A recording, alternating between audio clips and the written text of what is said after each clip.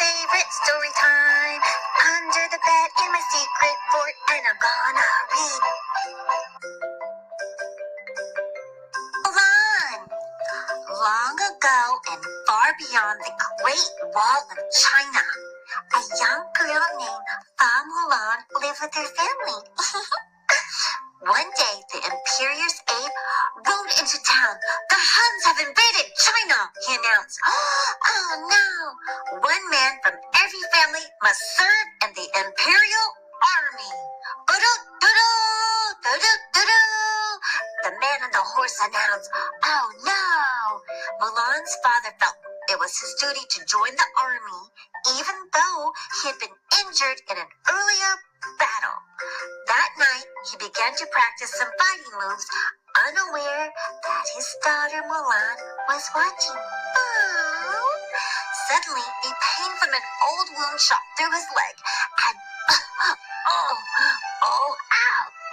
he collapsed and fell on the floor. Mulan was behind the door, and she was like, oh no! Oh, Dad! She whispered to herself he wouldn't be able to survive another battle. So she decided to disguise herself as a man. She's gonna make herself a man and take his place. She cut her hair. Snip, snip, snip, snip, snip. Oh no, look at that long dark hair falling. She put on soldier's clothing. Oh, put on his boots and his pants and this long sleeve shirt and left in the middle of the night on her horse. Khan. Come on, Khan. Yeah. And she rode alone that night. But Mulan was not alone. She was in the spirits of her ancestors, sent her, whoosh, a tiny little dragon to protect her. And so they rode all night long, and they rode, and they rode, and they rode.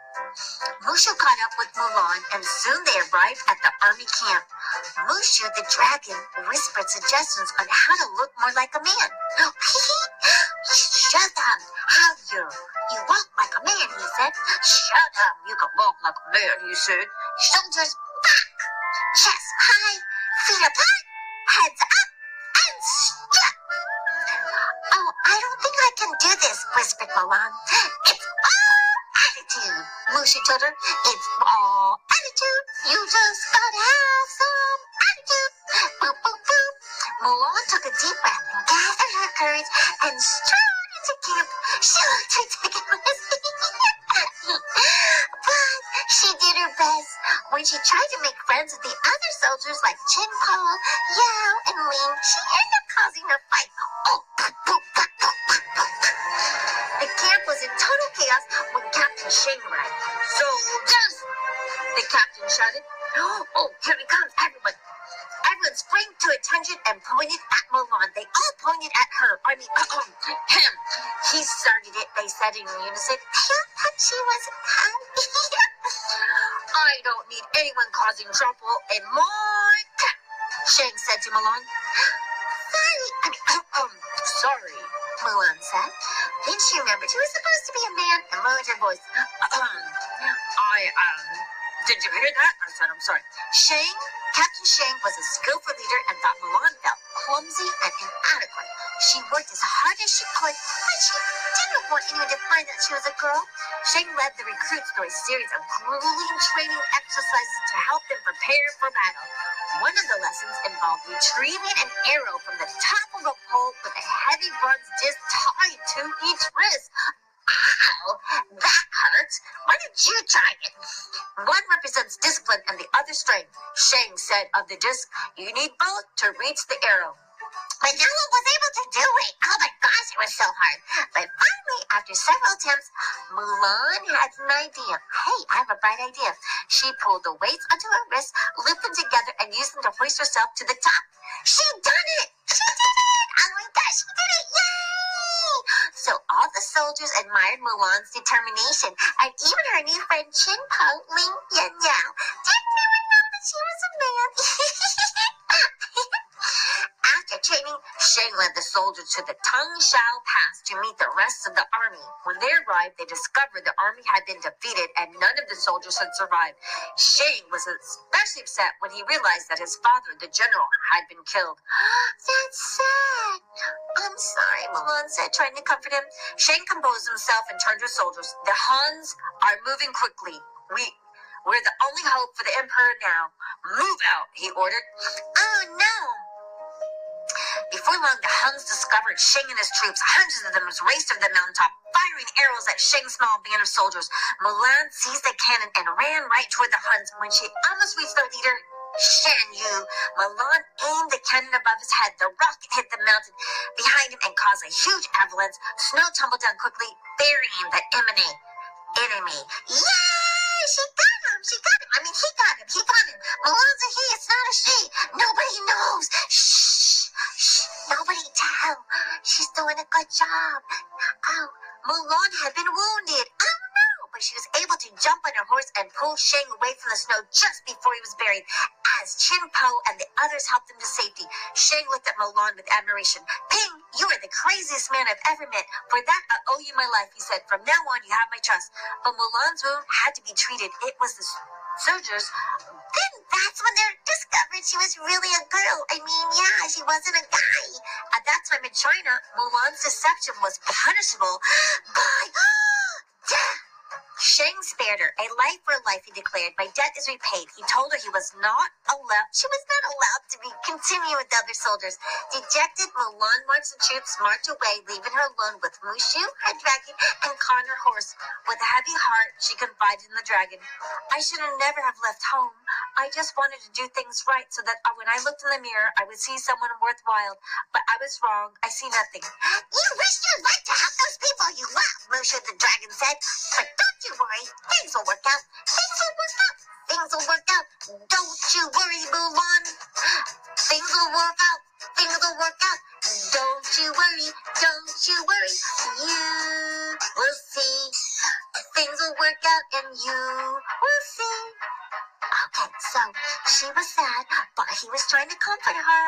And then guess what happened? She realized that Shan Yu and a few of the Huns had survived. Racing on horseback to the imperial city, Mulan found Shang and told him what she had seen. You don't belong here, he replied. Go home. You have to believe me, said Mulan. But Shang wouldn't listen. Soon the Huns seized the emperor and ran into the palace. Mulan turned to her friend for help. Qin, Po, Ling, and Yo tried to break down the palace door. It was no use. Hey, I have an idea, Mulan said. Eager for the help of her quick-thinking friend, the soldiers let Mulan dress them as women. Oh my gosh, now the guys are dressing like girls. That's what? Oh my gosh. And then they used sashes from their dresses to help them climb the palace columns. Shang realized that Mulan was trustworthy and joined their effort. Once inside, they attacked the unsuspected Huns, the bad guys, pretending to be girls. They don't know how to do anything like a man, but guess what? They did. And she's smart. And, working together, we gotta work together. Whoever's smart, whoever's pretty, it doesn't matter if you're a guy or a girl. We just need to win and help ourselves win from these bad people. Together, Mulan, Shang, and the others knocked out the Han soldiers.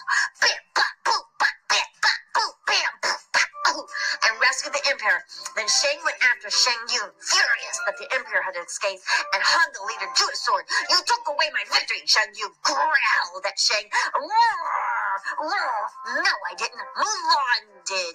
I did. She pulled back her hair so Shang Yu would recognize her and Shang's life would be spared. The soldiers from the mountain, the Han Lu cried. He began to chase her. You! It's you! Leading Shang Yu to the top of the palace, Mulan grabbed his sword and pinned his cloak to the roof. Mushan shot toward him on a rocket. The little dragon jumped to safety just before the rocket blasted Shang Yu into a tower of fireworks. Pop it up, pop, pop, pop, pop, pop, pop. That little dragon is so helpful. After the battle, the emperor approached Mulan. I have heard a great deal about you, Fa Mulan, he said. You stole your father's army, ran away from home, impersonated a soldier, deceived your commanding officer, dishonored the Chinese army, destroyed my palace, and you have saved us all. Mulan, We owe you. He bowed to Milan in gratitude, stunned everyone else, and they all did the same. See to it that this woman is made a member of my council, the emperor told his aide. Milan was honored, but she knew she needed to return home to her father and her dad.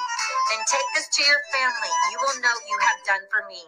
The emperor said, handed her a pendant with his crest in it. Then he gave her Shen Yu's sword, and this, so the world will know you have what you have done for China. Oh my gosh, she got a sword and the emperor's crest, and she saved China.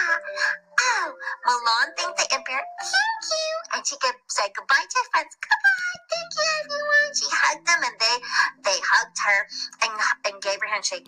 It was time for her to go home to her father's. At home, Milan presented the emperor's pendant and Shang Wu's sword to her father. They are gifts to honor the Fa family, she explained, and bowed her head. He put them aside and hugged Milan. The greatest gift and honor is having you for a daughter, he said. Shang had followed Milan home. He realized that his feelings for her had grown. She had been very curious, and he admired her for her. She is courageous. Milan invited Shang to stay for dinner. He and her family celebrated, delighted. Everything had turned out so well. Oh my gosh! It's so nice to be home, Dad. I'm so proud of you, daughter. Check out more Sir Herbert Sneaky's podcast, Enchanted Readings, and check out some of his books. And thank you for listening. The end.